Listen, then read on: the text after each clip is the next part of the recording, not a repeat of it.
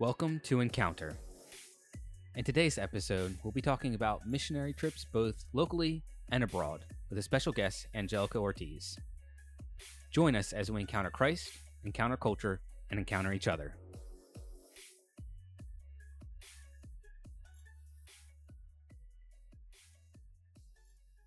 Hey everyone, and welcome to Encounter. We have a cool guest with us this week, a student who used to be at the high school when I was there, who is now a full-grown adult, Angelica Ortiz. So it's Joe, Cole, Adam, and Angelica. And we were trying to find someone that would talk about missions, because Joe has a lot of experience in missionary working overseas. I have a very small amount, and Cole has a pretty small amount. So and we were looking for another person that could contribute in a way that would be productive to the conversation. And we were at our Bible study like 2 weeks ago, and Angelica pulled up, and I was like, podcast, before I even said hello. So she's here willingly or unwillingly. And welcome. Thanks. I'm glad to be here. Yeah. All right. So just to get us going, what is your favorite worship song now? Oh, my favorite worship song. Probably Champion by Maverick City. Nice. Champion by Maverick City. Yeah. The Brandon Lake version. The Brandon Lake version. Yes. Yes. All right. So also the Dante Bowe does one too. Yeah. I have heard that good. one. Is it like a 19-minute song? Yeah. I don't think Maverick City makes any songs under 12 minutes. They I just just don't think so. That's nice. I only make it to like 5 or 6 minutes into most of the songs though before I like get out of my truck, Yeah. But yeah. What's the one that you showed it to me a long time ago has now just become my favorite. The Blood is Still the Blood. The Blood is Still the Blood. Yeah. Yeah, just because of the bridge. Yeah. Who's that by? Maverick City. Okay, I haven't heard that one. Yeah, it's They good. came out with like a five song album. It's like Blue. Are they like 25 minutes? No, they're actually Jubilee. I have seen Jubilee's that on that album. Okay. Yeah, it's blue and has like red and It's like a silver on the door front. or something. Orange. Some kind of door. Is it a door? No. Yeah.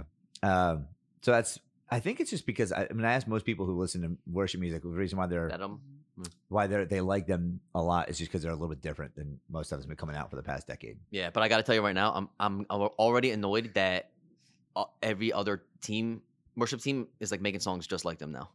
Like they're emulating their style. They're emulating their style. It's like, can't they just be unique? But Let them be unique. That's true. Their style, isn't it just like...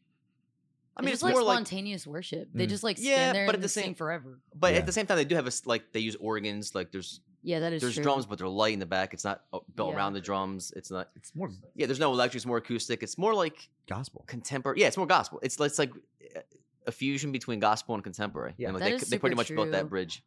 I think it's also majorly inspired by where they are too. They're in Atlanta, Georgia, so that's like the heart of the South right there. Yeah. Gospel's big down there. True. Yeah, and their music videos are really cool. So that makes me like them more, especially when even Elevation. Like I don't love the song until I see it performed live. Yeah, that's when you get to see like the emotion and the heart behind it. Yeah. Same with Maverick City. Their music videos are so stinking cool. There's like everybody's around them and they're singing around the piano. Yeah, that's so true. See, and that's like when Maverick City first came out, it was so unique to me, and it was like every song, because they started. I'm sure they had these all songs recorded, and then they slowly started releasing them. And each one was kind of unique from another. But then, like, once you start picking up on the formula, I was like, it's lost. It's like, to me, it's lost its like uniqueness. Novelty. Now. Yeah, it's like. Yeah, but you get sick of stuff really easily. True, that's very true. You're like, so I'm speaking for me, not for yeah. That's very true. I mean, I've listened to Promises. I've told you probably. Same. Times. There's two or three that I can listen to almost endlessly. The Blood is Still the Blood is one of them. That's the nice part when they're that long. There's like enough to listen to. If you like Chris Tomlin, I love the dude, but like your love's like a waterfall. It's like, okay, got it. Can't wait to do that chorus 19 times. Yeah. But like in Mavericks, there's like elements to it. It's like you can like a bridge and listen to it just for the bridge. Mm-hmm. Yeah. I also like that the fact that it's spontaneous. They bring other songs into it, like older songs, old hymns. Yeah, I'm like, that's cool. The way they did it, yeah. It just sounds. They do a hymn on that album. They do a hymn medley, which is cool. Yeah, that's really cool. Yeah, and that bridges like generational gaps too. Yeah, that's so true. Yeah, even that pastor from like 3 weeks ago, Pastor Ed Stepanowski, shuts out. Stepanowski. We know he's he's got to be upper 60s, right? Maybe.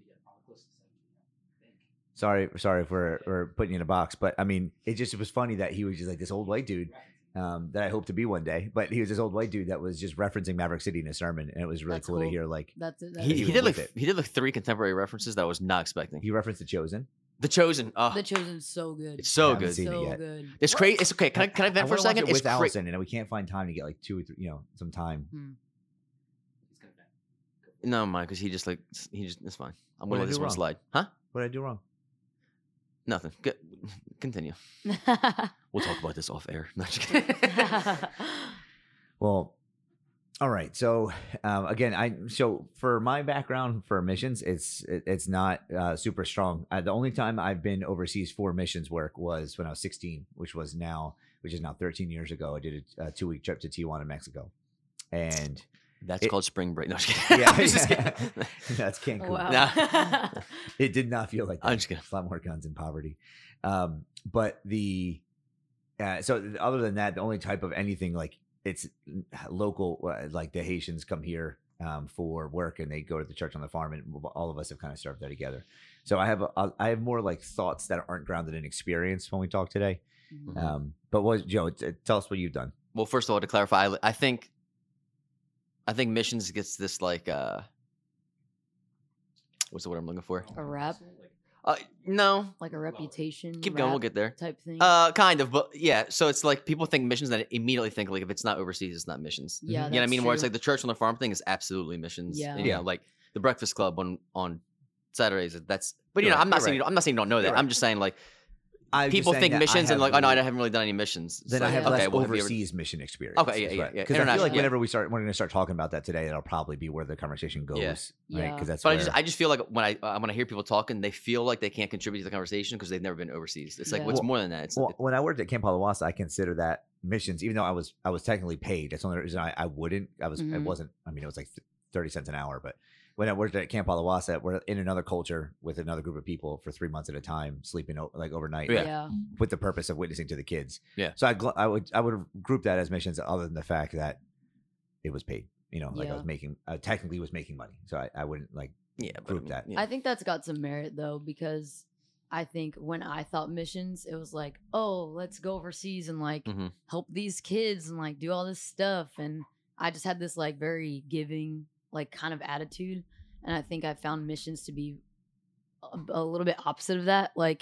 You can get paid to do missions because living a missional life looks like doing it at work too. Okay. Right. Yeah. So just living a missional life is your everyday type thing. So however you live life is how you do missions as well.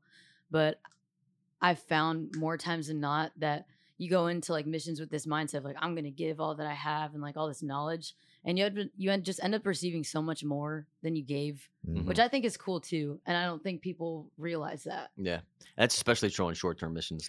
Which brings back to the only time I talked to you about missions last Tuesday, I just asked what you thought about sending money versus sending short missionaries, missionaries for a short amount of time. And you said the exact same thing. Short-term missions seems to benefit the missionaries, and long-term benefits the people you're going to see. And I thought that was right. Yeah. Broad brush generally. I would say. Yeah. More I would agree with that generally. Yeah. Yeah. Because I think short-term missions is more aimed to go help the home church for a week with projects, where long-term missions is more about building relationships with people there to cultivate some kind of community and get something started. Sustainability. Yeah, with the ball rolling. But I think both are really important, because you can go and build relationships, and then you can have somebody come build you a church, and now you have a place to cultivate relationships. So it's they both kind of ebb and flow, hand in hand together to help each other out.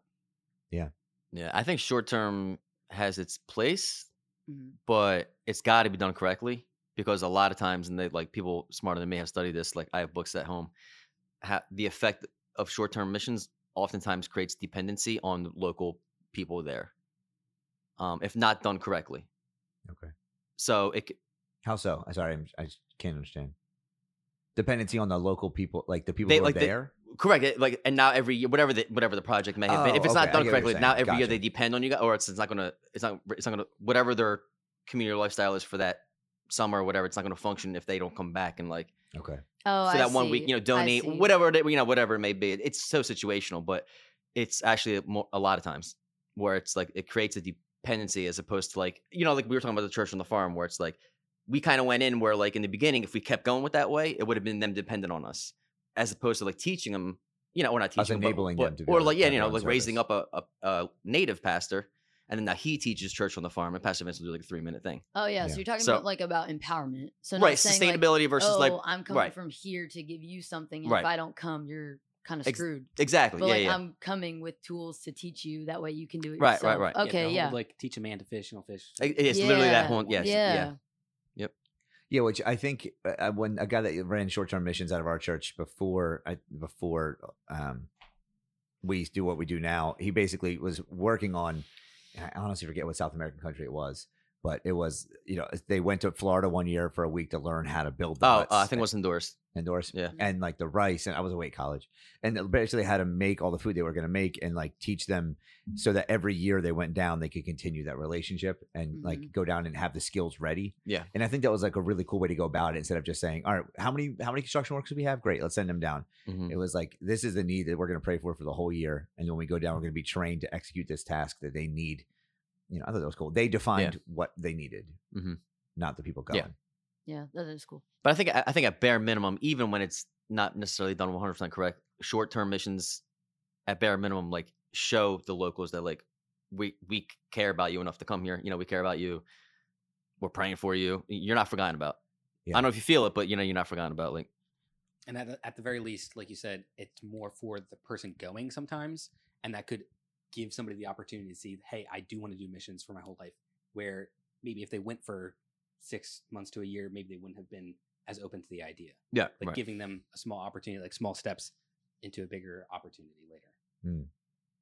Yeah, I mean, and the question that my dad would always ask and was like kind of annoying about for our church was, all right, well, we just sent like 3 15-year-old kids to this country with like no skills, and they went down and they just like hung out with people. Like, could they have used the $1,700 it took to send each of them to build, fix the roof on a couple of their houses? Right. And it's a question I don't really have the answer to. I guess it's situational, but like, one, are they getting the love of Christ with that money? Because are they going to see that being used as a demonstration of love, or are they just going to get a check and they don't even know where it came from? I was actually talking to my mom about this the other day, about like my parents, about like our short-term missions, and I said, well, what if we went to this country and we just focused on relationships rather than projects? What would happen? Like if I went to the same coffee shop every morning and there was the same barista there every morning, and I just spoke to her and I spent time with her, like what would that do rather than building something? Yeah. And it was just kind of like a hypothetical situation, but I always wondered, I'm like, the Lord was focused really on relationship with people, but then I'm like, it doesn't take the value away from also doing a project too. So how do you like balance both on short-term missions? That way you kind of get a little bit of both, like that experience of, oh, I cultivated a relationship with somebody in another country and I'm actually following up with them even though I'm here.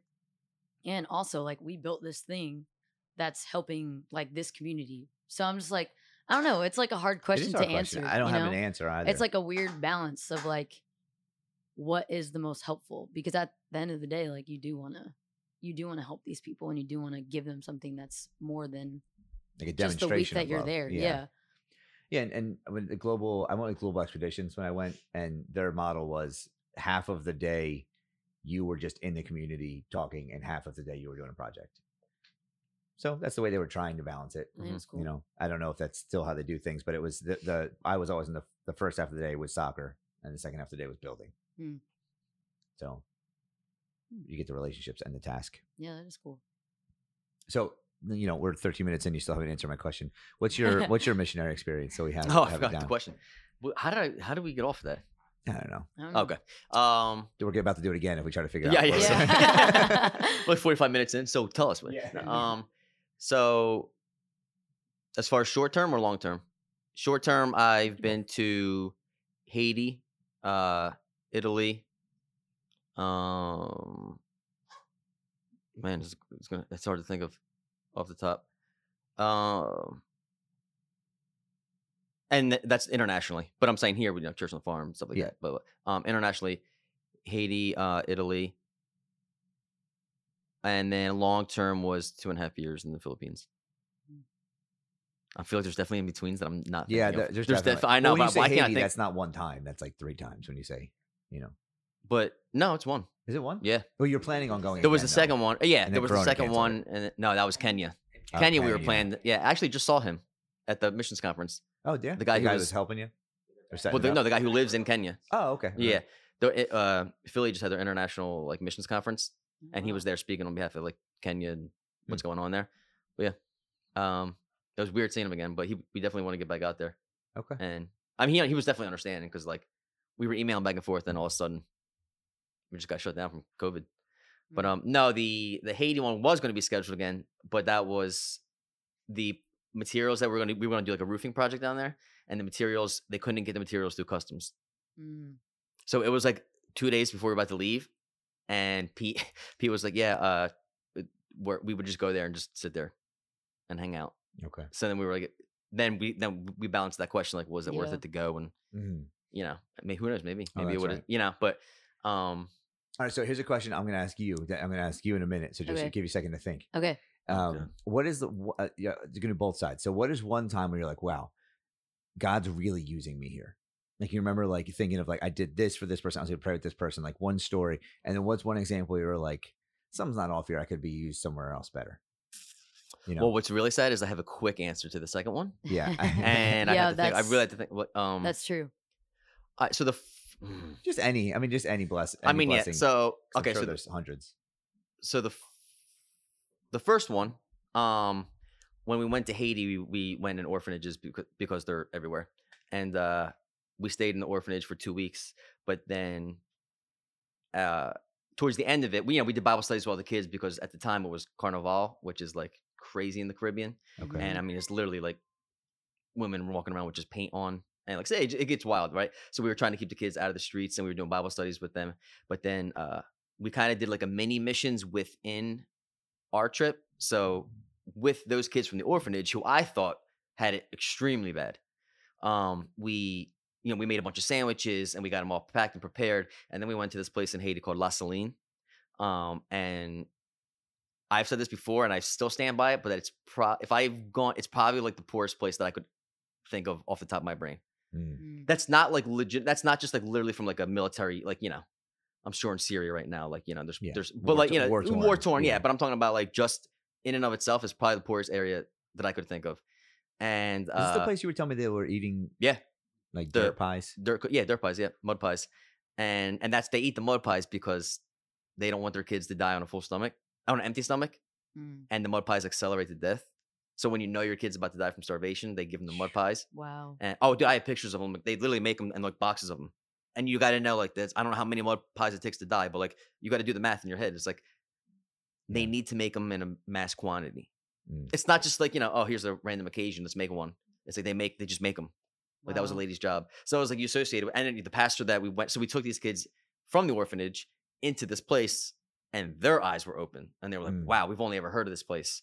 And I mean, these were kids like, Haitians are black, right? So, but they'd have like red hair because their hair that's the first thing that goes when you're dying of like starvation, like you're like something about your iron or in your blood or something. I'm probably butchering that, so don't hold me to that. Yeah. So, but like their hair starts turning red.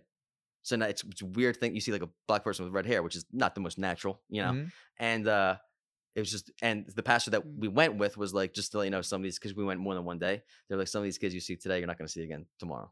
And I was like, that's like, to think about that, to know that as a matter of fact, that you can just say it to, I was just hugging this one girl, and you can just literally just feel all bones. Like it was just like emaciated. Like, and so you think it left an impact on the kids you brought out to see them? So I think, doing that Bible study with them throughout the week, and then literally going from, we're not just going to be readers of the word, we're going to be doers of it. Now let's take it to the street, because if I can remember correctly, I think our thing was in James, and I think in James he talks about, I think our Bible study was through James, and James, my Drake filter just, so in James he talks about not just being hearers of the word, but being doers, but also talks about true religion is, I think it's James, true religion is, the helping the widows and orphans.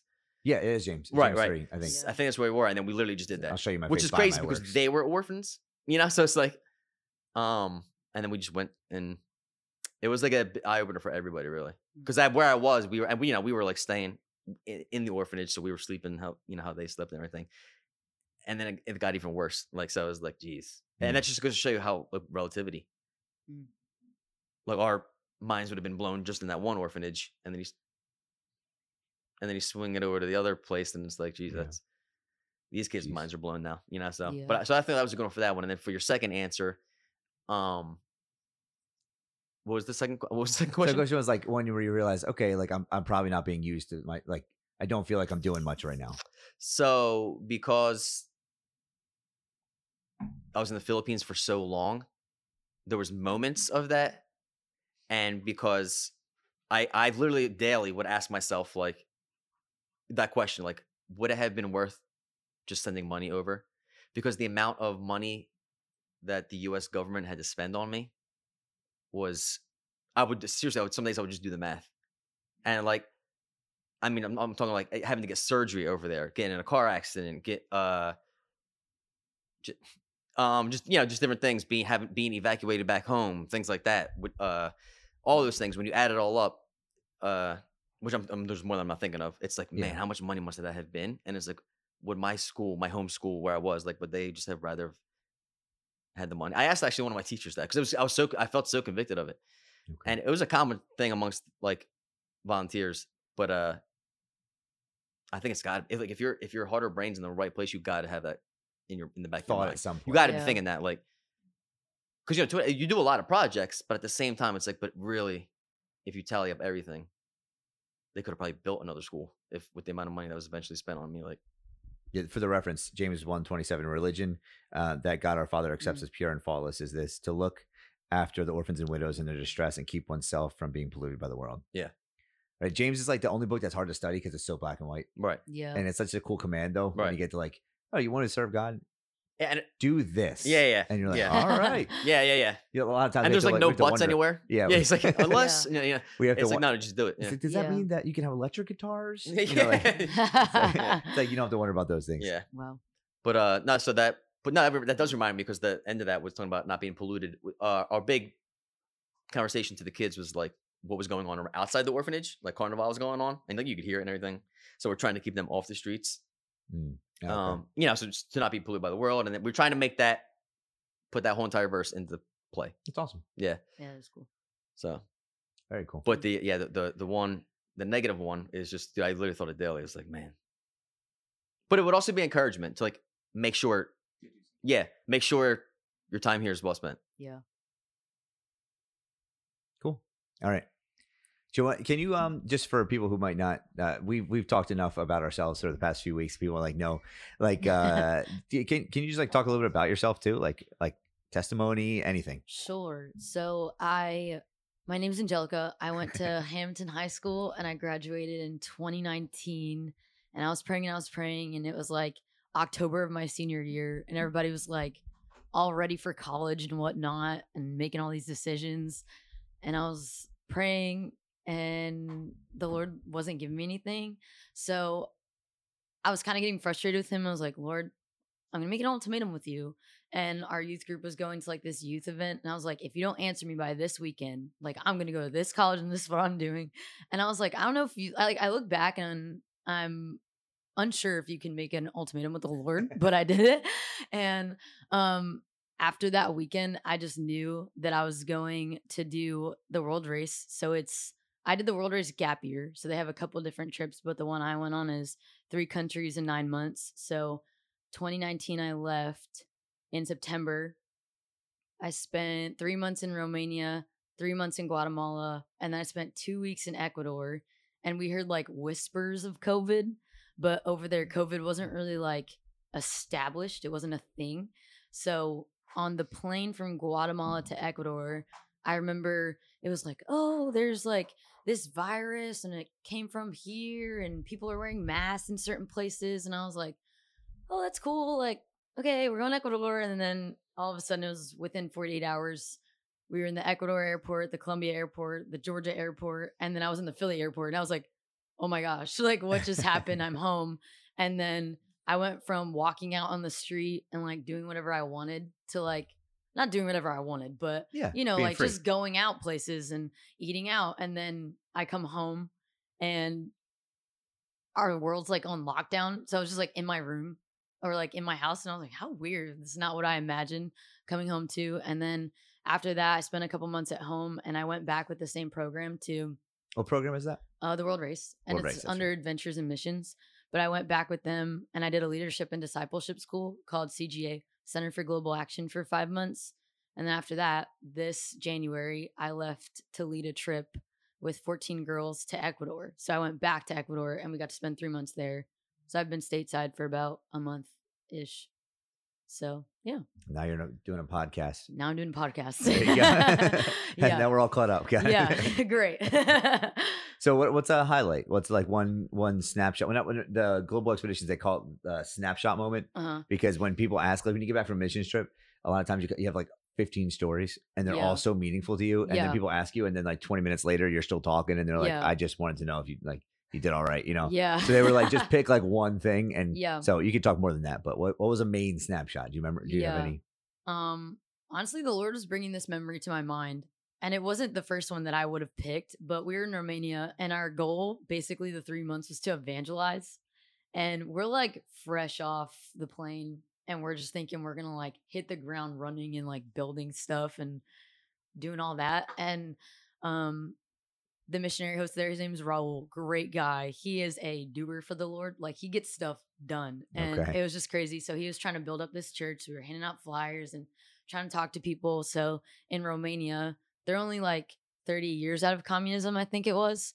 So older people were uncomfortable with freedom and they didn't know how to live in it. And then young people were like off the wall because they were just like, oh my God, freedom. Like, this is so cool. I can do all these things. So it was just a very polar opposite. Wow, that's something that's very unique. Yeah, to that it was area. it was strange because you'd see like young people walking around, they had like blue hair, all these tattoos, wearing whatever they want, and then like these really older people like wearing like the little sweater vest and they like bead to themselves. So it was like two different worlds in the same country. So on days that we had translators, we would speak to the older people because they only spoke Romanian, and then on days that we didn't have translators, we would speak to the younger people because they learned English in school.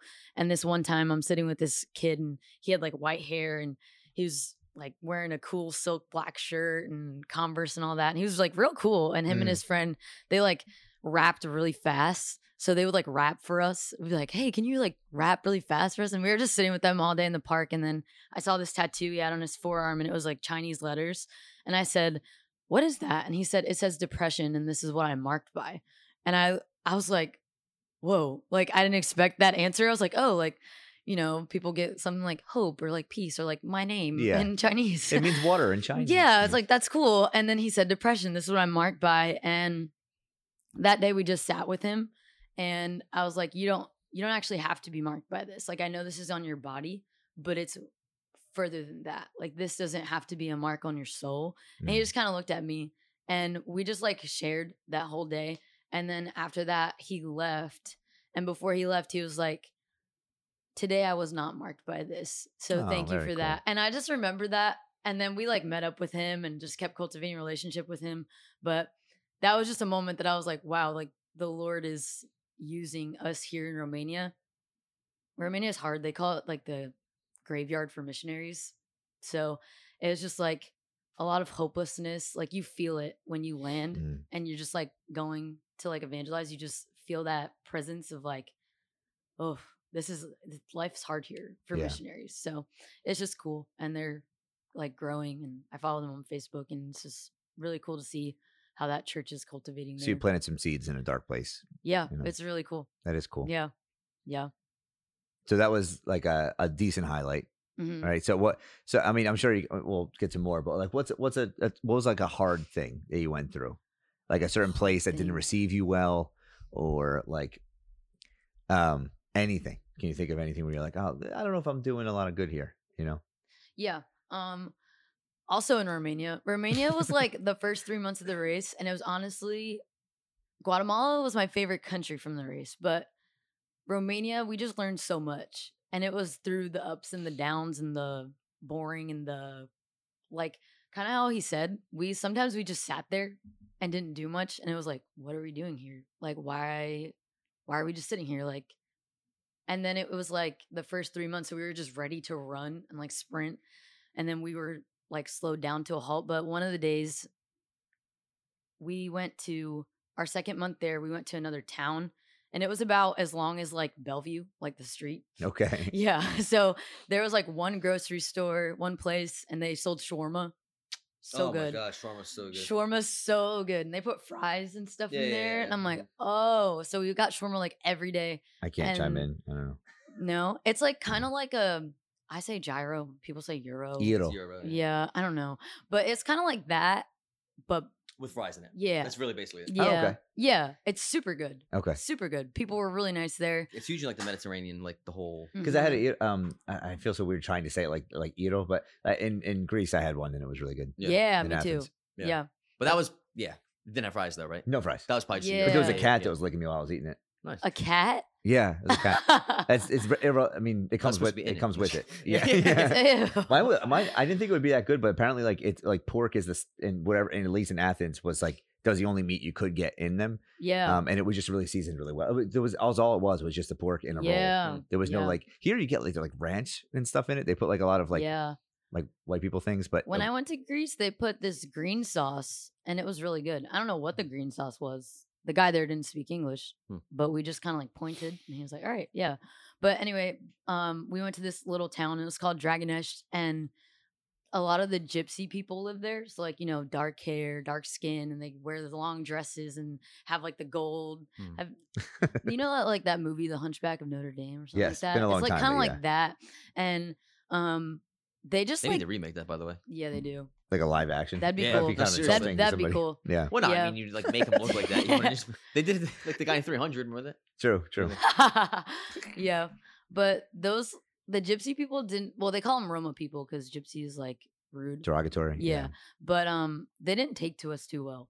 Like they would just look at us and kind of be there, and they always said like be careful when you're going to the store because they like to pickpocket you, and you guys are like kind of like the target audience for them and stuff like that. And it was hard to be there. We were only there for a month, but like we got sick beyond belief. Like it was ridiculous. Probably only one person didn't get sick, and we were throwing up like every hour Do on you the think food hour. poisoning or just a I virus don't or know. something? Honestly, I don't even know what it was, but we were just like getting sick. They think it was black mold in the house that we were staying in, but we don't know. And then there was a lot of times where we were just doing these like weird things. Like there were maybe 2 days where I felt productive, and like we were clearing out rocks from the lot of the church next door, that way they could build there. And then there was another day we did like kids ministry, and the rest of the time I was just kind of like, what are we doing? Like, and I look back during that month, it was hard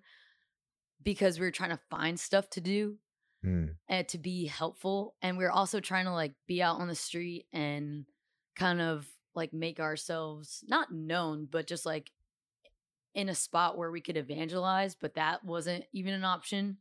So it was hard, but I look back on that month and I'm like, I think I grew the most that month with the Lord because we just spent so much time together. I was like, Lord, you're all I have today. Yeah. And we don't have much to do, but like I can spend time with you here, and that means something.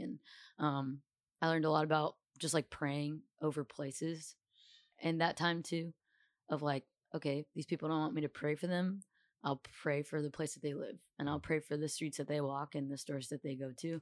So that was just something different that I never really thought about before. It was like, oh, pray for places. Like that's so weird. But the presence of the Lord does occupy spaces. So it's just cool that we got to do that too. But yeah, it was still hard because I was like, why don't Yeah, they like sounds hard. us? What the heck? Yeah.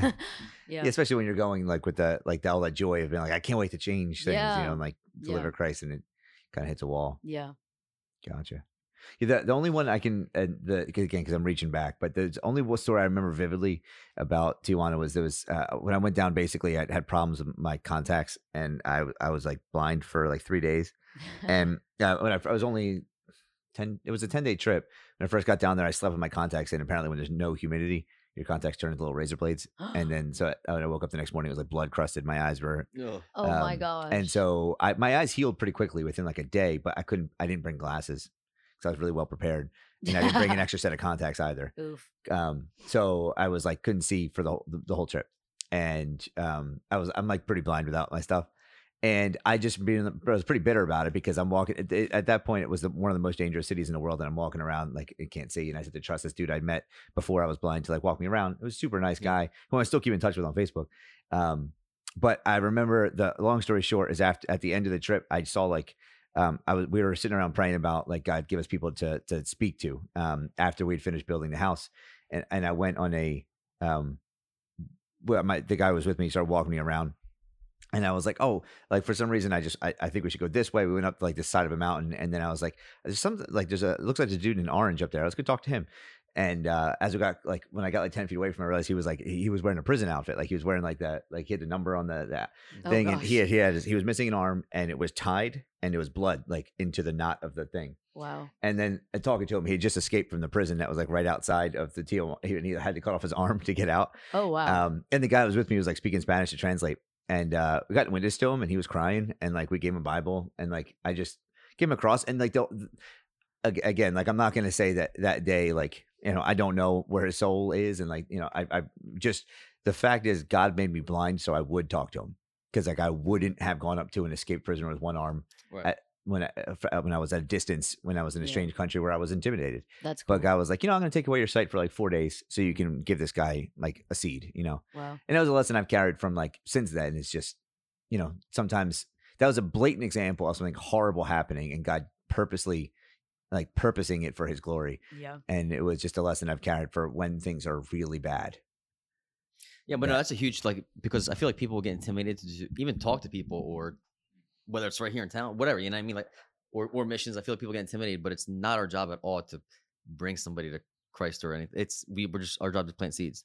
He does the watering.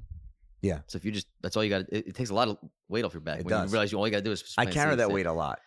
Yeah. Like when I shouldn't. But then For also sure. from the other perspective, if you do eventually like lead somebody and they accept Christ, there's an arrogance behind that because it's like you didn't do it. You didn't do anything. And then really, you try to be like, well, you try to replicate it. Like I can do it to the next person, and the next person's got a whole different soul. Right, not that, but it's like Yeah. it could have been a lot of different seeds planted. So like, True. You were just the last seed. Well, exactly, yeah. So people would be Yeah. like, "I led somebody to Christ." It's like, well, he was on third base. You just hit him in. You know what I mean? Like somebody hit him the first, somebody hit him the second, somebody hit him the third. Like you just got the last hit. Like that was all. So it's like, what? Sports ball. Yeah. So yeah, you know, I don't know. It just takes a lot of weight off. Yeah. Is your mom's name Denise? Yeah. She just favorited our podcast. So Oh, really? Nice. shout out to Denise. Yeah. That would be great if this was live, but it's not. I know. She'll listen to it next Yeah. time. Yeah. She just favorited it, so she's gonna listen to it. Yeah. Tell Natalie to do her homework. Cool. I mean, so for missions, long or short term, what would you tell like someone who like wants to get involved? Like, how would you help like a younger person or anybody who is like, hey, I'd like to get involved in overseas missions? Would you tell them to pray about it, talk to people who have done it, or try to get involved with local missions? What did you said overseas specifically? I get either or. I would say overseas. Like they said they have a heart. They want to talk to people overseas. They want to spread the love of Christ. Long or short? So start with short. Say they want to do a short-term missions. You You want wanna to take take this one? I'm actually taking a group of 23 high schoolers to Guatemala in a couple weeks. So I'm super excited, but I think something that I would say to young people just wanting to get their feet wet, I definitely would say start with short term and like see if it's even something you like. Like, are you petrified of planes? That's a big factor. Like, Yeah. I didn't realize that, but we were on a plane to Romania for 8 hours and I was kind of antsy, you know? Mhm. So it was like, can you actually last on a plane somewhere? Just like logistical stuff like that. But also, I don't want to say, are you ready type thing, but do you have like mentors in your life that are speaking into you and just like giving you life and helping you out? And like, have you like done your research, you know, look around, what's available to you? What are like your church? Does your church do different short-term things? Are there programs that you can go with? Like there's YWAM and the World Race, and there's all these different programs that people can go with. So if you're going with a program, are those the things that you also agree with and things that you like want to come alongside them with? So just stuff like that. But I would definitely say if you want to do it, go for it. Like, don't let anybody think less of you because you are young, but like be an example in your faith. I think that's 1 Timothy something. Yeah. So Can you speak to that a little bit? Because I know we were talking last week. you mentioned that because you were pretty high ranked in your class, right? Like Yeah. What? You mind if I ask what your rank was? I don't remember, but I know It was pretty high though. It wasn't. You were in like top Yeah. few in your class. Yeah. So you were like known for being one of the smart ones, taking smart classes. Yeah. And one of the teachers, when they found out you were going overseas, was like, "Why are you wasting your brain? Yeah. Like on doing like missionary work." Yeah. Like I'm sure that was not that easy, to hear, or Yeah. did he just brush it off because you knew you're that confident? No, it wasn't easy to hear, and it also wasn't easy to do. I'm like one of those people that loves school, so I love to learn, and sacrificing that for the Lord was like my honor to do that. And it didn't feel like a sacrifice. I was like, okay, like we'll get to this whenever you want me to get to this. But like, hey Lord, don't forget that I love school, Yeah. Like don't forget, like keep it in the back of your mind. I would love to go to school, but it was my joy, like to give it up, quote unquote, to do something for him and with him. It wasn't like he sent me out there and then just dropped me in the middle of nowhere. And I was like, well, forget you and your dreams and all this stuff. And you thought this was going to be so cool. Bye. Like, it was like, okay, thanks for doing that for me. I want to take you here for this time period. And I want to do this with you before you get there or before you maybe never get there and do something else. So I think, especially like now in this culture that we live in of like college gets you everywhere and the best job and the most money and this, that, and the other thing, not necessarily true, but I think we tend to have this poverty mindset of if I don't go to college after high school, I'll never go and I'll never have XYZ, And it's like, that's not true. We have a lot of time. And I think that's another thing that we just don't think. We're like, oh my God, we never have enough time to do all these things. I'm like, well, maybe there's some things that you need to weed out, because if you don't have enough time, then where are your priorities? But that's a different conversation. But for me and like young people, I always encourage them to go because it's a different perspective. It's a different type of life. And it's something that they can do here, So it's not like, oh, you have to go overseas, but just try something here or try something over there. It doesn't matter. But yeah, that'd be my soapbox about young people trying things and not worrying about the time that it's taking off your college experience or off your successful job, white picket fence type thing. So, yeah. Yeah, and I think there's a lot of things you said there that I could, respond to, which is it's all good stuff. The idea of like having a mentor and being poured into, I think is important because if you have to be poured into before you're pouring out. Yeah. And just like simple things like, can you share the gospel? Yeah. Like if somebody asks you, who Jesus is, and you can't answer that without, not to be mean, but without stuttering and giving like all these obscure verses about, these random things like, liars burn in hell from Revelation 21. It's like, that's not relevant to the gospel, Yeah. And there was a Sunday school. There's a guy that when my dad used to teach Sunday school, he was sitting in on Sunday school for like a year watching my dad teach. And then my dad was like, I have something I got to do one Sunday, get something done. Can you lead? He's like, oh, I can't do that. I can't lead Sunday school. It's like, why? And he's like, well, can you tell me the gospel? And he just couldn't recite it. Yeah. And that was like kind of, okay, being poured into, but your goal there is to create relationships, help them physically, but ultimately give them meet their spiritual needs. Yeah. And if you can't do that, it's a big deal. Yeah. There's this guy that does a teaching with the World Race. So before you actually leave for any trip, you get like training.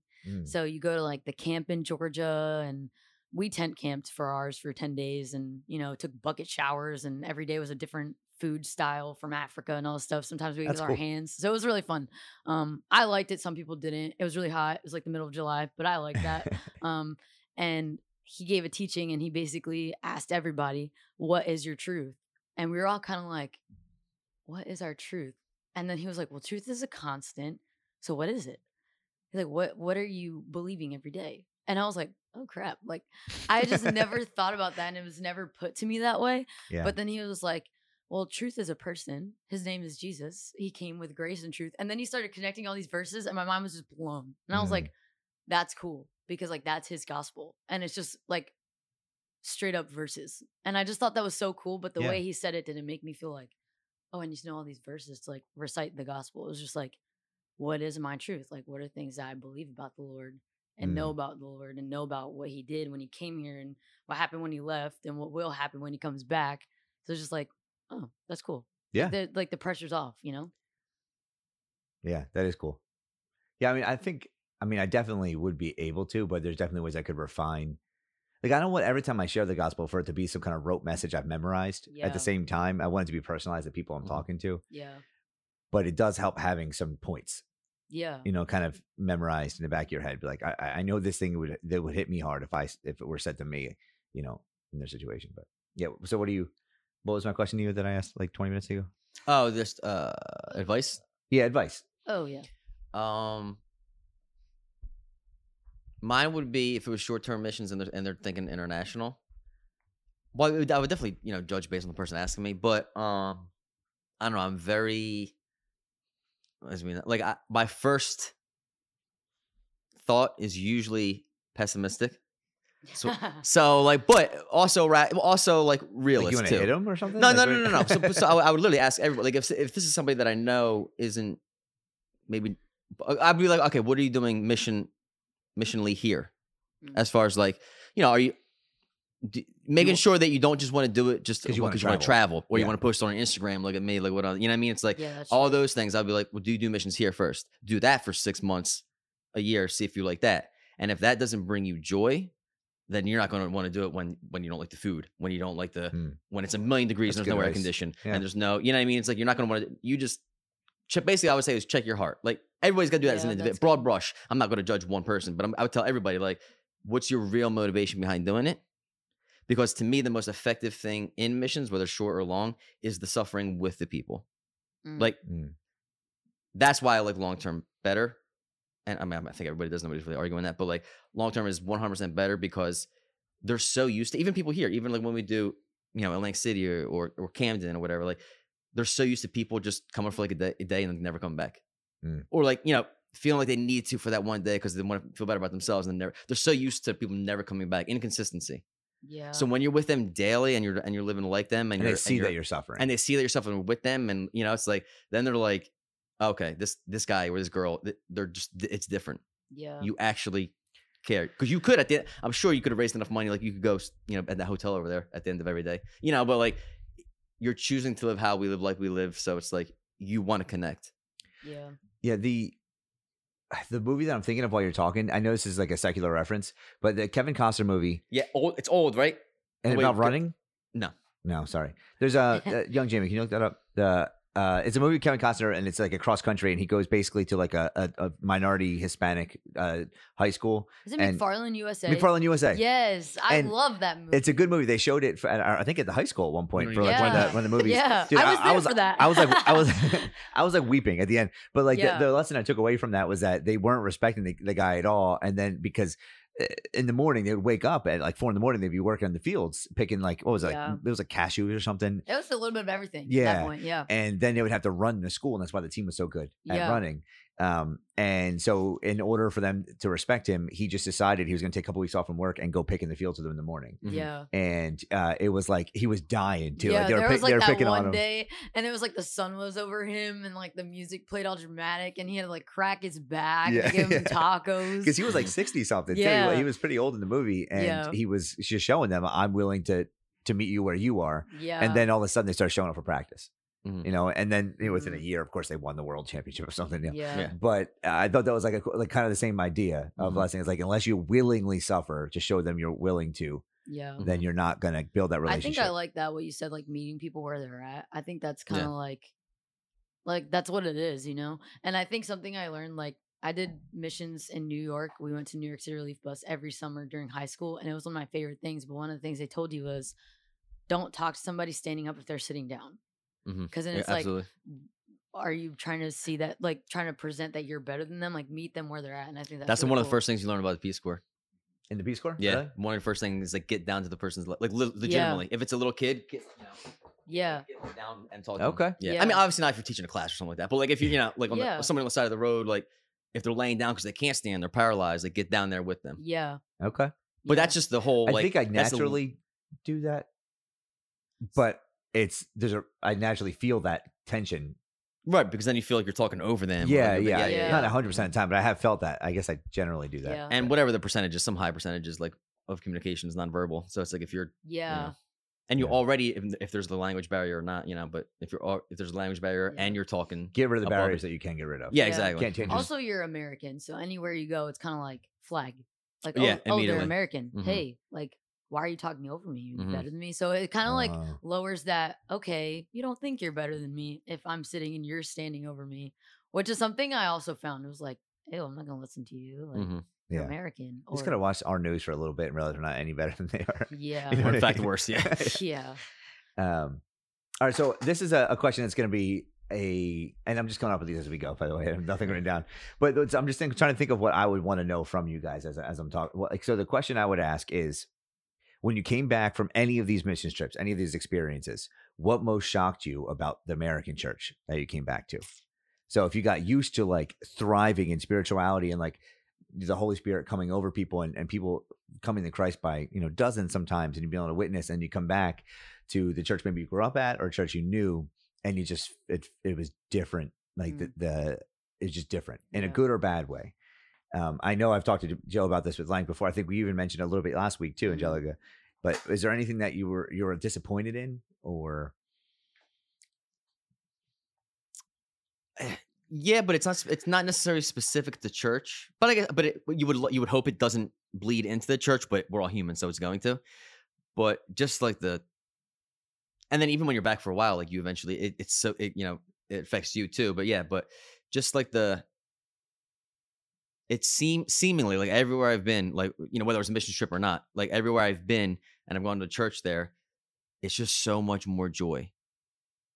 And I think it's because the relationship with God is so much deeper. Yeah. It's so much more, because it doesn't have to, we can get through life absolutely fine without God here.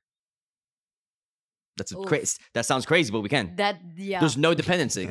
When you have to worry, that hit my core a little bit. When you have to worry about that, when you have to worry about the next meal, you're talking to him, guaranteed. You have to be. You know what I mean? So, wow. But if you're not, then it's like you have this fake relationship, and then with that comes lack of joy. That'll preach. Maybe not here, but that'll preach. Which is I know sounds. It sounds crazy coming from a guy with like a shorter temper, but like, you know what I mean? It's just hard to when you're. But I found like I'm not like that when I go overseas. It's crazy how impatient I am with well-off people, and how patient I am with people that are suffering, because it's different mentality. Like I have no patience for somebody that's just like driving in the car stupid. You know what I mean? But if somebody's not getting what I'm saying, or somebody's suffering like in a third world country, the amount of patience I have is insane. Yeah. Because it's just a difference of, I don't know what it shouldn't be like that, by the way. I'm just saying I should have patience with everybody. But it's just like I've just automatically like switched to a different like mentality. But anyway, so it's like, just the typical when you come back, it's like how lack of joy there is in necessarily a service or serving. Oh. How it feels like an obligation. Yeah. Where it's like overseas, if they don't serve, then there's probably not church that day. It's like everybody needs to come together. Like the analogy of being a body really is their body. Like, yeah, that's so true. If the foot doesn't operate overseas, then they're not having church. Yeah. Because the foot didn't want to operate, Yeah. Like, yeah. So, dang. That's kind of how, which is why I think I am involved a lot in service. No, is my joy always there? But, it probably should be there more. So I'm speaking to myself here. But the foundational, well, no, I'm not saying the involvement. It's like when you're involved, it's one thing to be involved. It's one thing to be involved with joy constantly. Yeah. So it's like the foundational commitment based off conviction of where I've been is there. Anytime the church is open, I'm going to be there. Mm. It's hard to keep the lack of joy bleeds in from the American culture. It's like, honestly, you don't even have to be back like too long, like before it just affects you. Yeah, I was listening to Expositors Collective, and they were interviewing this guy who was in South America for a decade he was a pastor of a church. And he said when he came back, I think Ohio was a church he went to, and he was pastor in that church. And he said he was like very charismatic, but not in a way that would compromise the gospel or any of like theology. He was just like, when he would speak, he was passionate, he's sweaty and like moving around on stage. Mm-hmm. And he said like he had to change because he was in any church he went to, he would just lose the entire congregation because he was just too much. Yeah. And he was like, but that culture and the way that God moved, it was just so exciting. It was hard not to get sweaty and move around and like talk about. And he's like, my theology's always been the same. My preaching, like my scriptural base, always been the same. But like I had to quench my fire in order to preach in America. Dang, and I was like, hard. Wow, that's tough to hear that the culture is that strong that I'm not even aware of. You know, that people have to tone it down. But that's part of the joy. Yeah, right? right. The joy that you're talking about. Yeah. And like, sorry, No, but you're good. like tithing is so much more important overseas too. Well, I was not more. It's important everywhere. Like obviously we can, it's a- Right. but like It's a Jesus thing. it's more of like a when you are tithing, you're actually tithing, or even if you're tithing time or effort. Like one church I was in the Philippines, they need to like for electricity, they needed to be able to pay it, so they would do like monthly fun runs, and like they would do like these like and like talent shows to be able to do it. But like they'd be doing these fun runs at like 5 o'clock in the morning because by 8 it's already too hot. Like it, but it's like. And like people like overweight, not overweight, malnourished, people. Everybody's just like, all right, we got this. What we got to do for the, So it's just crazy how it operates. Like, Yeah. Mm. Yeah. What was last week? You told me it's been in my head since you told me the story about the guy that you stayed with that would make sure before you did anything else in the morning. Yeah. He made you. Was that who was Fabi, that? I love Fabi. He was our sounds cool, Fabi. missionary host in Ecuador. He taught me so much about stewardship. Stewardship, such a big deal. Like stewardship and ownership. I don't know. They just steward the things that they have so well. That way they're not using resources where they don't need to. Mhm. You know? So I just love that. And But, he taught like, me a what big did- thing about that. But What was it? He told you like you weren't allowed to do anything, right? yeah, Until so you- like if you weren't downstairs in the morning spending time with the Lord, you weren't allowed to help with breakfast. You weren't allowed to do anything else before you did that. And I just thought that was so cool. Like That is cool. stewardship of time and just like where your mind is. Like that's so cool. Yeah. And I don't know, I just love that. He's my favorite. That is really cool. Yeah. I was convicted by that after you said that in a good way. Yeah. Like, in the morning, I don't do that. Just being honest, like I don't put time aside in the morning, and I can justify it by like 100 different ways if I 100%. like I'm not fully awake, so I'm not going to remember anything. But like Mhm. you don't have to be awake to to pray with your eyes open. I mean, you don't have to be like fully conscious to be able to Yeah. that. So I understand it's different. Like waking up at 5 and trying to do like deep theological study, that'd be really hard for me because like I'd be like I'd put myself back to sleep. But just like praying and spending time in the Word it would be in the morning is a great time to do it. I usually when I do it, it's usually at night, like Mhm. after I put it like my daughter to bed. That's when I have time to read and pray. Yeah. But the morning is definitely better because it sets your head right for the rest of the day. Like you're Yeah. saying, you're not even allowed to cook breakfast. Yeah. There's something so nominal until you Yeah. commune, Yeah. which is cool. Yeah, no, I have a similar story about. I told Cole this, but there was the first time I seen a faith like this, where there's this girl. It's just like it's really where I learned discipline. In the Philippines, and she would get up 4 o'clock every morning and worship, like legitimately do like a whole worship set by herself, just a guitar, and then like pray for like an hour because she had to leave so early to be able to get to school. And then it just like everything. And then after school, it takes so much traffic to get home. By the time you get home, you got to cook because there's no ordering out. You got to cook and like make the rice and this and that. And then you worship again and go to bed. But you got to get, so it was like the discipline. Like she knew there wasn't going to be any time throughout the day, and like things pop up and like this, So it took away all the excuses. Yeah, exactly. Nothing is happening at 4 a.m. Yeah. Outside of like a family member having a heart attack, like a rare incident, like nothing is happening at 4 a.m. Your perfect time. Yeah. That's what I was thinking. Yeah. Oh yeah. It's that stuff. Right.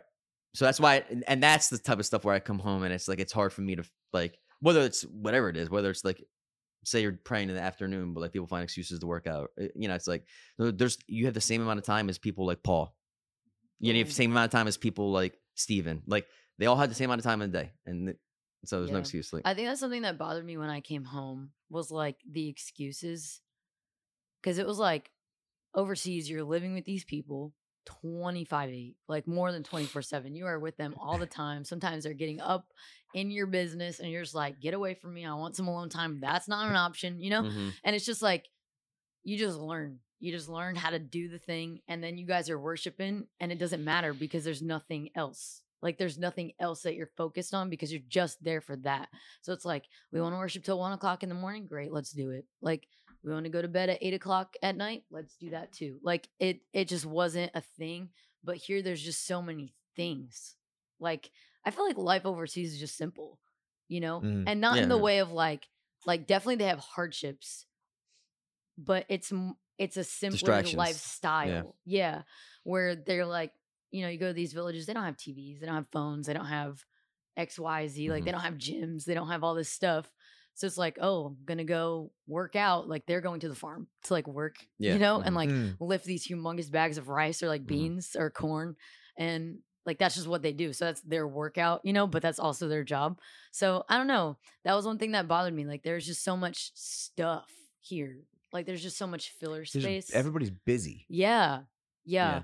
And something that my squad mentor told me is like, be bored. Like, find out who you are when you're bored. I feel like when I went overseas, I had no idea what my interests were. Like, absolutely none. Because during high school, I played on soccer team after soccer team after soccer team. I was class president. I took these hard classes. I did all this stuff. And then I get overseas and I'm like, I don't have any classes. I don't play on any teams anymore. So what do I do with myself? Like, who even am I? And then I had this crisis, and then it was like, oh, I like to do this. And like, I tried watercoloring, hated that, like, it was hard. I just didn't like it, but it was just, it's cool the things you discover when you're bored. Yeah. That's a good point. That is I had interesting. another, back to the distractions Who thing. am I? I'm just kidding. No, I'm gonna have like a paintball with like painted with his face on it next week. I mean, not paintball, volleyball. I'm talking to it. No, you were Wilson. talking about the distractions in Yeah. America, but like specifically that in the reverse way. That's another thing about the Church of America. It's like we're so easily distracted. Where it's like, no, really, it's like I don't want to say rules, but like so many guidelines have been made in the church because we don't want to distract or we don't want to. It's like, okay, but you got to be able to worship through some things. Like, Yeah. I mean, I've been to churches where it's like the rain is so hard and the roof is metal. So you legitimately can't hear anything, but they're still worshiping and it's like, but if somebody gets up to go to the bathroom, it's like shunned. You know what I mean? Yeah, like so many times people are like, "Oh, did you see this in service?" I was like, "I didn't even know that was happening. How could Yeah, you how not, did- like, yeah. listen to what pastor was just saying? Did you? And hear what it's he not said? gonna, and it's Like, not gonna be it's- like, it doesn't mean like if somebody does get up and go to bed, you look and you're back in a second. Like, oh, all right, Adam had to go. And then you're back and you're focused right in. It's like we make these things where it's like, and probably because I of IBS phones dude. and Stop like, calling me out. I'm just kidding. yeah. Well, like, yeah, but I like, don't. I don't know. It's just wild to me that like there's gonna come a time. It hasn't been put in this perspective yet, but when we're gonna have to worship through stuff. Yeah. Hmm. I think a lot about that. Like, are we going to know how to fight when it comes time for that?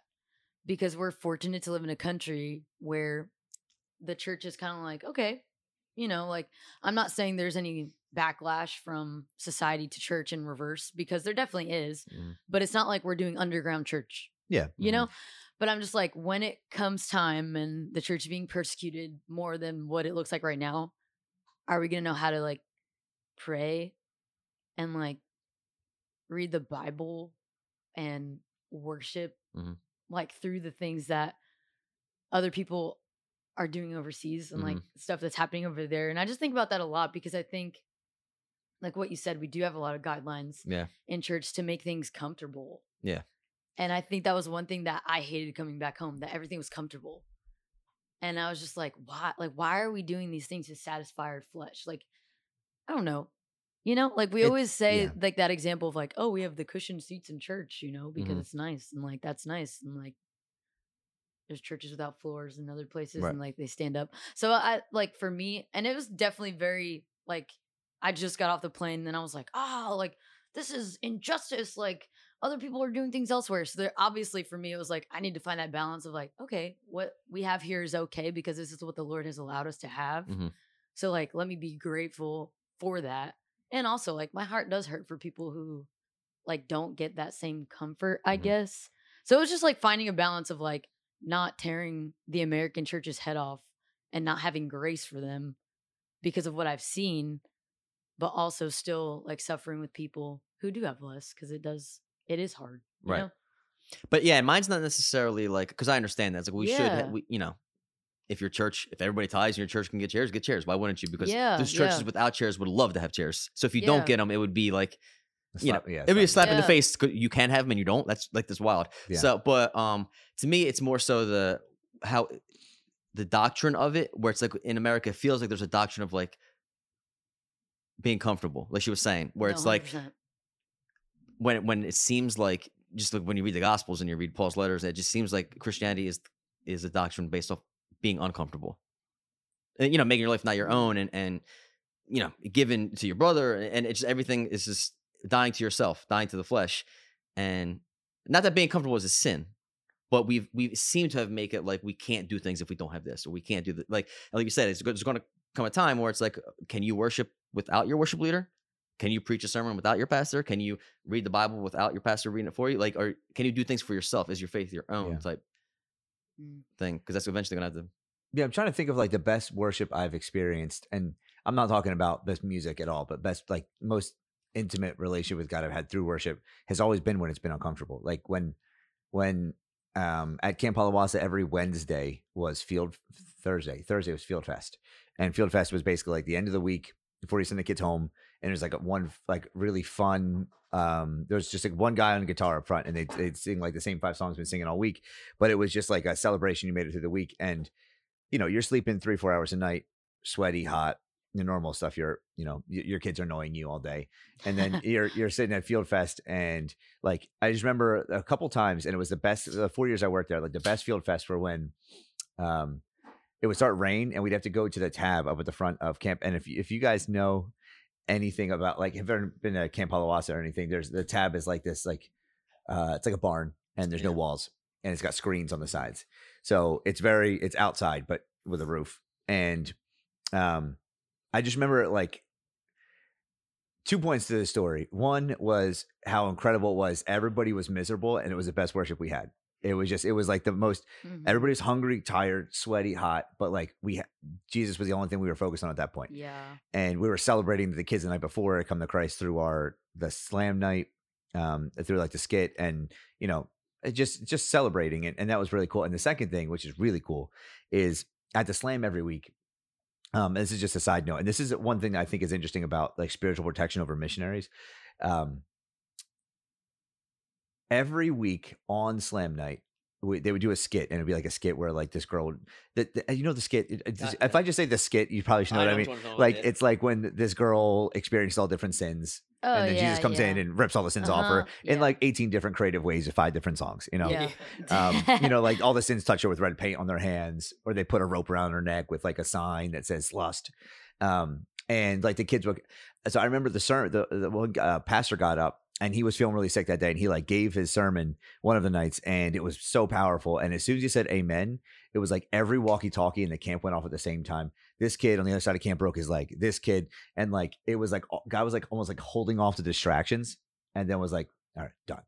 And then like all the things, that girl in the corner went down with a seizure. This girl, and it was just crazy to see, like, I don't know, that hedge of protection that was so visceral, and like God was protecting it, and then eventually he lifted it, and everything kind of went crazy. But it was like that protection. It was like pure worship. I don't know. That's just like an experience that it was every single Wednesday. Every Wednesday, as soon as the pastor said amen, we were ready, because we knew something was about to go wrong, because the enemy was trying to attack, trying to distract, and like that night was always protected. And before and after, like all the counselors would have to get together and pray that the God would guard that hour.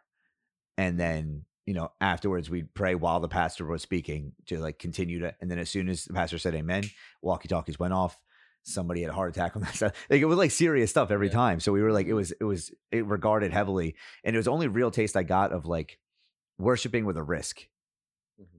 Do you know what I mean? Where that, like, I know that sounds like a dramatic thing, but the idea of like, we are praying for protection during this time of worship, and afterwards we know the protection is going to be gone and something might go wrong.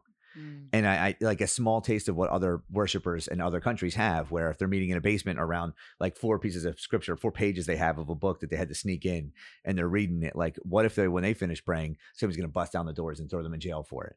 Yeah.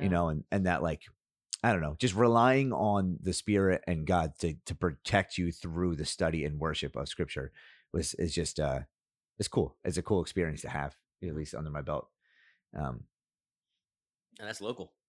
Yeah. I think it's interesting you say that, because something they said to us when we were like finishing up our time in Guatemala, one of my favorite places. It's crazy. Aren't they all your height there? They're all tiny, aren't they? Yeah, they are little. So I fit in. But something that they said was like, God is the same here, and he's the same in America too. So like the things that happen in other countries, that's not omitted. Like when you come into like our country's borders. Yeah. So like healings that we see overseas, we could see here, and like things that happen overseas can happen here too.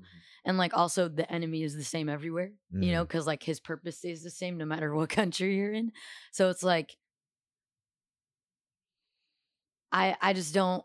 I'm like, okay, I get that, like that's in my brain, but then coming here, I'm just like, well, what? Why does it feel different? Like, why does it feel different to evangelize here? And I was talking to my parents about this too. Like, how do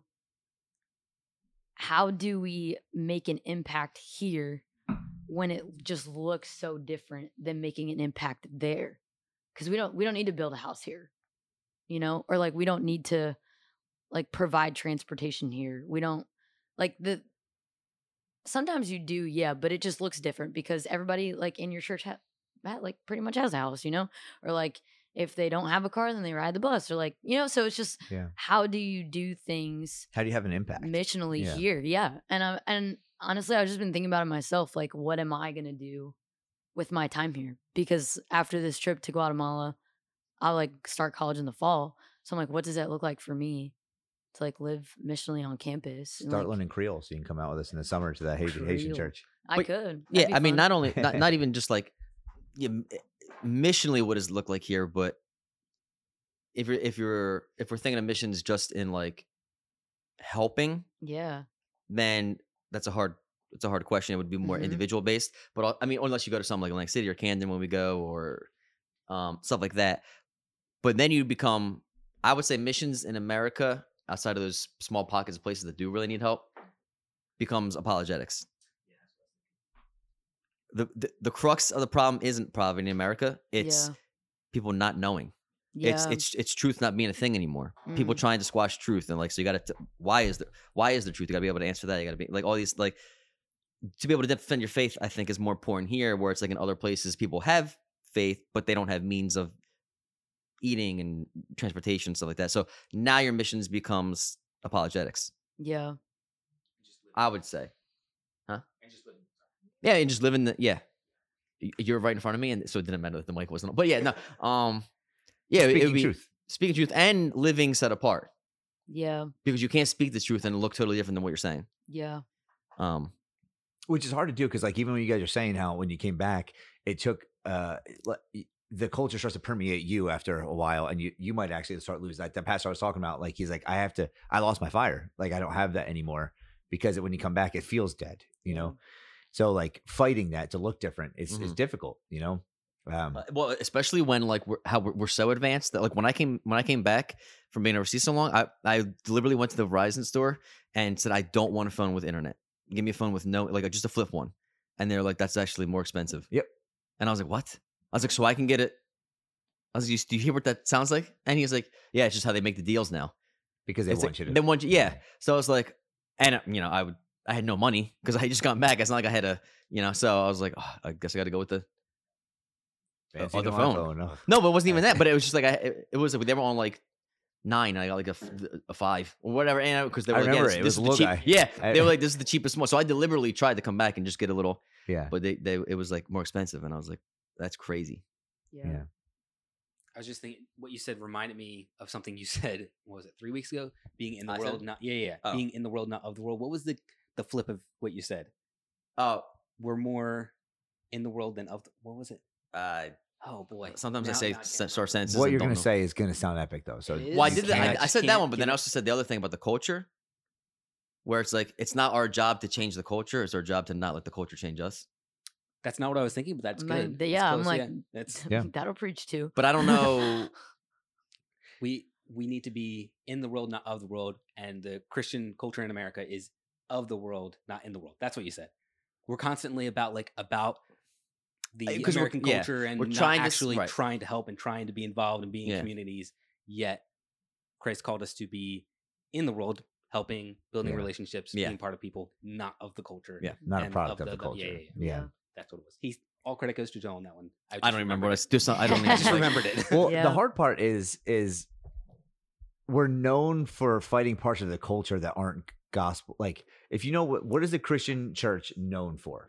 it's only for what we're against. Oh, absolutely. We're Yeah. only I mean, just being honest, like we're only known for our pro-life position and our two-sex marriage position, heterosexual marriage position, right? That's all we're known for is what we're against pro-choice and against homosexual marriage. Like that's, if you were to know, like if you see protest signs, that's all I see from Christians. Right.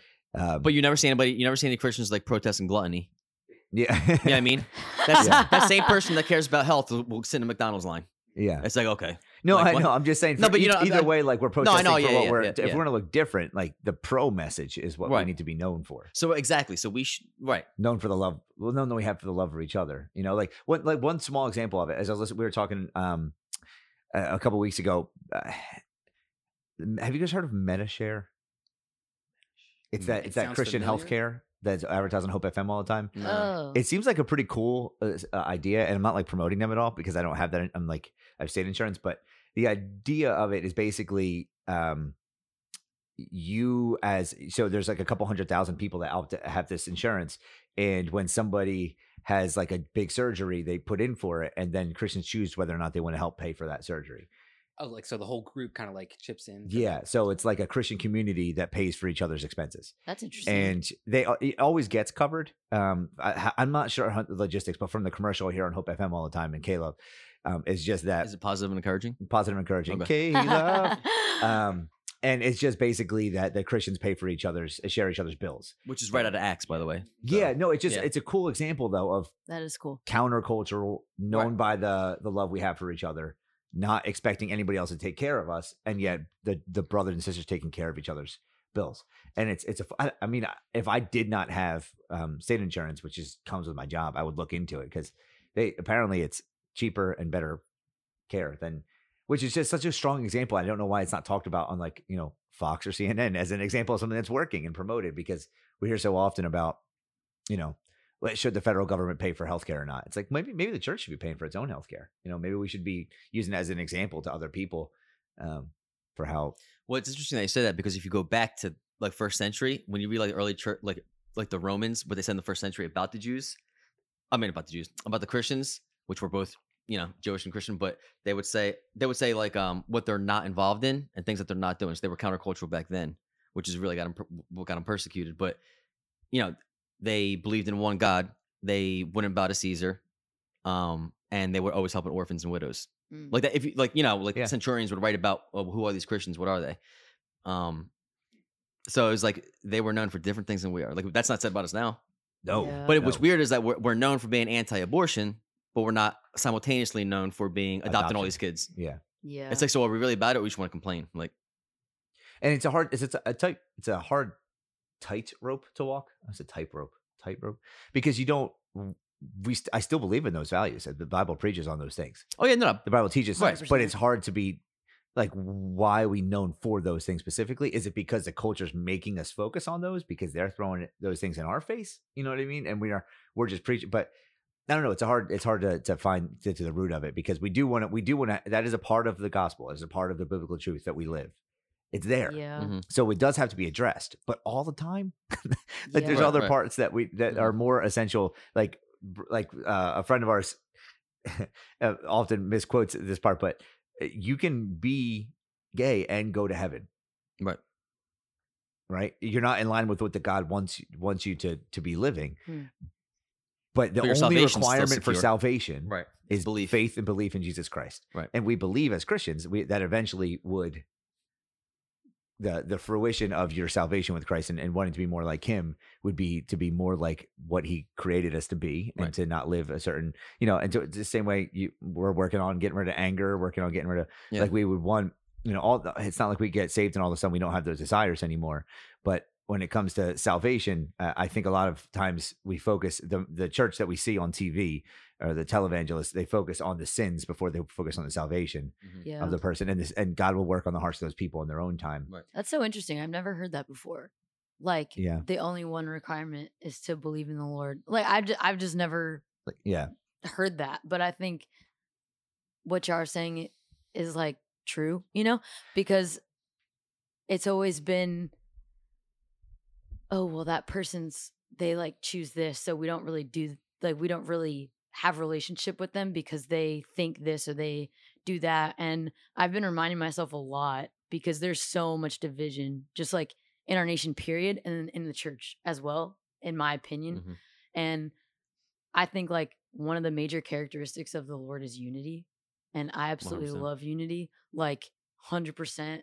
And I just think like why is it always like our first response is not always love?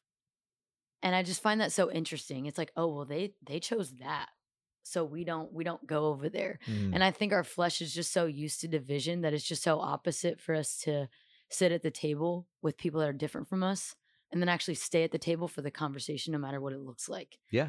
And I just think that like that was one big thing I learned in the discipleship school was like sitting at the table with people that are just different than you to have a conversation that Different worldviews, different Yeah, like, perspectives, religions. to have Yeah. conversations that are full of respect, one, but also like not like for the goal of winning an Mhm. argument, but just for like learning and understanding. Because if I know what you know and I know what I know, then I just know more.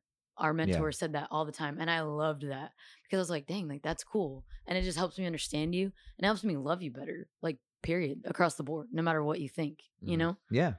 Yeah. And I mean, for context, you guys agree with generally what the sentiment of that statement. Like, you can be an alcoholic and go to heaven. You can be Oh, yeah, someone who struggles 100%. with anger and go to Yeah. heaven. You can be gay Yeah. and go to heaven, even though those are sins that once that person is saved in love, we want to talk to them and help them work through and show Yeah. them the scriptures. Mhm. But like, why are we showing them the error of their ways before we show them the reason why that's an error? Right. Right. Mhm. I mean, even if you look at the 12, Jesus' 12 closest people, he got accused of sitting with sinners. You know what I mean? And they had all different walks of life. Yeah. A zealot, Matthew a tax was the collector. worst. Yeah. Yeah, you know what I mean? Like yeah. fishermen or illiterate, you know, like so it's the whole point is to be different. Yeah. Mhm. And then we have that one unity, which is Jesus. Yeah, which comes Mhm. back to the fact, like, if any of these issues we're talking about, there's a very small amount of verses devoted to any of these issues. Like, Oh yeah. not I say small, but I guess lust, and they have a lot. Like, that sin has a lot because people struggle with that a lot. But the majority of the book of, the majority of the Bible is either pointing towards the coming Christ, the Yeah. current Christ, or what he's now the death of Christ is doing for us. Mm. And those scriptures are not the main issues that we're fighting for. So I mean, the answer to all of it is just talk about the word more in Yeah. its entirety, not just the 5 scriptures that fire up your little anger. So Which is ironic because that is a sin in and of itself. I mean, I guess there's righteous anger, Yeah, but you know so what I I mean? think, Like you're getting mad at someone else's sin, which is causing you to sin.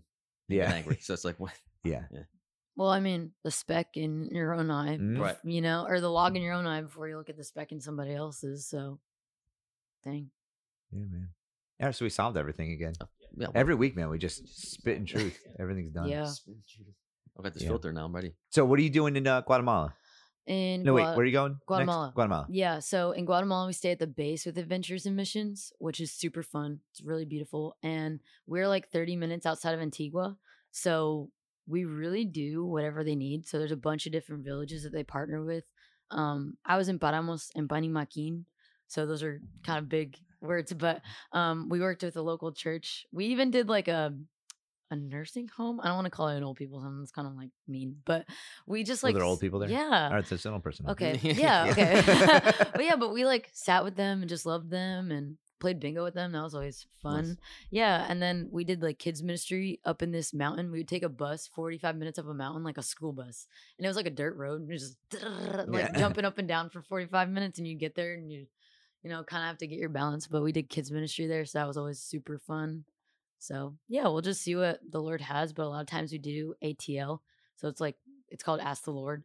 And basically you pray before you leave. You get on the bus, you go to the town that you're like going to.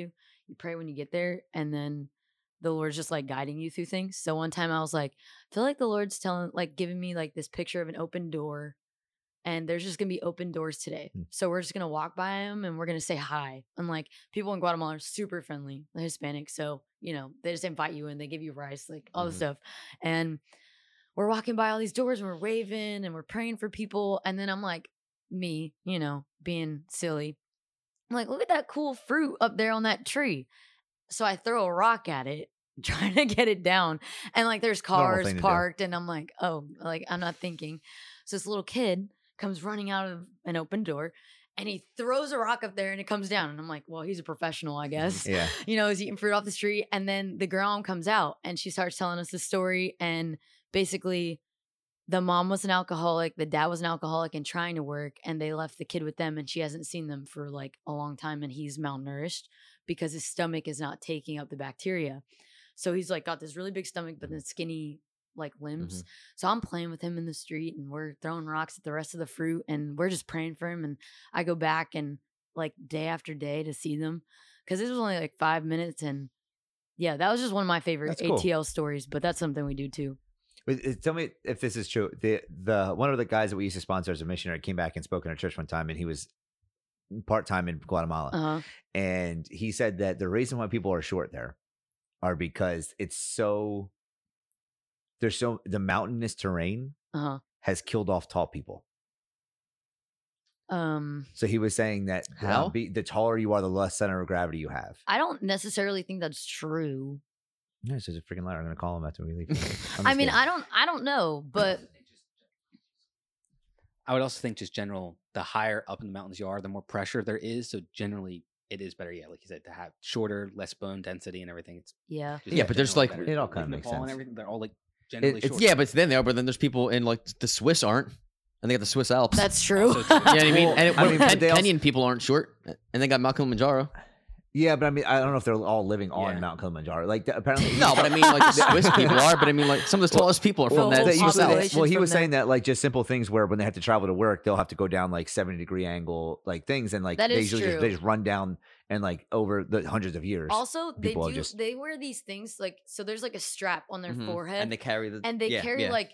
like what you'd see a truck carrying on their back. Yeah, It's like your crazy. neck muscles are so strong. It's so, yeah. nuts, I've seen and that. they're just walking, and they're old ladies, Mhm, like yeah. old ladies, and I'm like, I want to be like that when I'm old. Mhm. Yeah, Like old, you don't see old ladies here carrying that kind of stuff. They're like carrying stuff in their walker in the front basket, you know? But yeah. these people are carrying stuff on their back. But honestly, where I was, a lot of people in the mountains you'll find are like the indigenous peoples, like the Mayan, the Aztec people, because when the Spanish came, they like made them flee to the mountains because they were like the outcasts.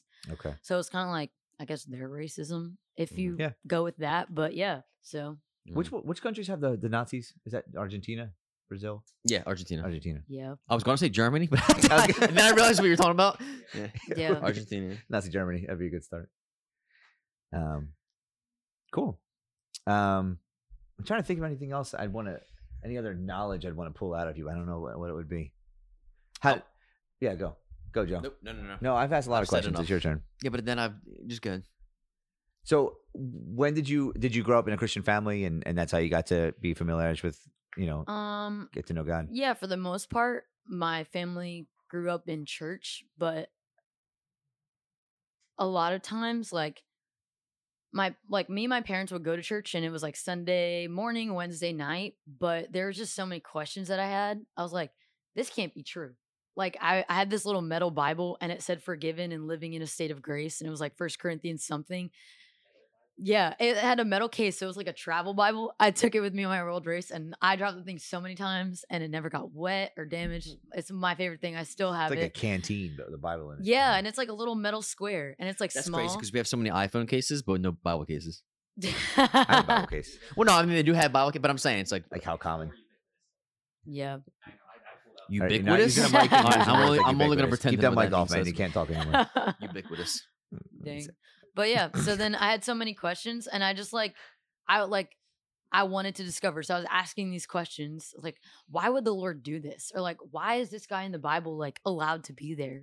Like, I think you said it on Tuesday night about the prodigal son. Yeah. Like when he came back, I was like, how rude of the father to like give this guy all this Yeah. stuff. And then I didn't understand the concept of a good shepherd. I was like, so they carry a staff.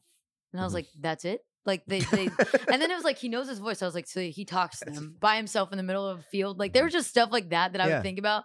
Like even now, I'm like, did Jesus brush his teeth? Like those are questions that I think about. Did he prefer chanclas, like the sandals, or did he like closed-toed shoes? Yeah, Like I just think about stupid stuff like Yeah. that. But for me, it was important to have those answers like to those questions. So I'd like ask people in my church, and then I got mentors in church, and then I just like started discovering, and that was just my favorite thing. And I think that's why like I love this generation too, like my generation, but also the one coming up, because I think they're a little bit different. I think they're searching for something. And I honestly think they're not willing to just be handed the college card anymore. I mean, for the most part, yeah. But I think there's some people that are like, I think there's more. And I'm like, yeah, there is. Like, there's so much more. And there's more discovery and learning and just like revelation to be had. And that could happen at college too. But yeah. Yeah. I mean, the only experience that I've had, like the whole way I got roped in the short term trip was at like a concert. They just passed around cards and I just kind of kept going. But I would say too, like another aspect of short term missions, which is important, is like parents supporting it, because it is scary. Yeah. I'm sure. I mean, I don't know what your dynamic is with your mom, and your parents, but like my I don't know why my mom let me go. Like I really don't. Like I did zero research. I called and arranged everything myself. I'd never been on a plane in my life besides when I was like a kid and didn't do it consciously. And she let me go. It was like really weird, and didn't like check. Like she's not going to listen to this, but she didn't like check my luggage. Like I didn't bring glasses or extra contacts like that. She didn't check my luggage. Like I'm saying, like she didn't ask any questions about the place. And I just remember her crying a lot when I was leaving. I didn't understand. And like it took she must have known where I was going and must have known it was bad. But like legitimately, it was the highest amount of American arrest rate in the world. So like they just arrested you for being American. That's where I went at 16. I didn't go with anybody. Same thing with you, right? You went, like you knew some people that you met up with and you went with a group, but you didn't go with like a friend or anything, right? No.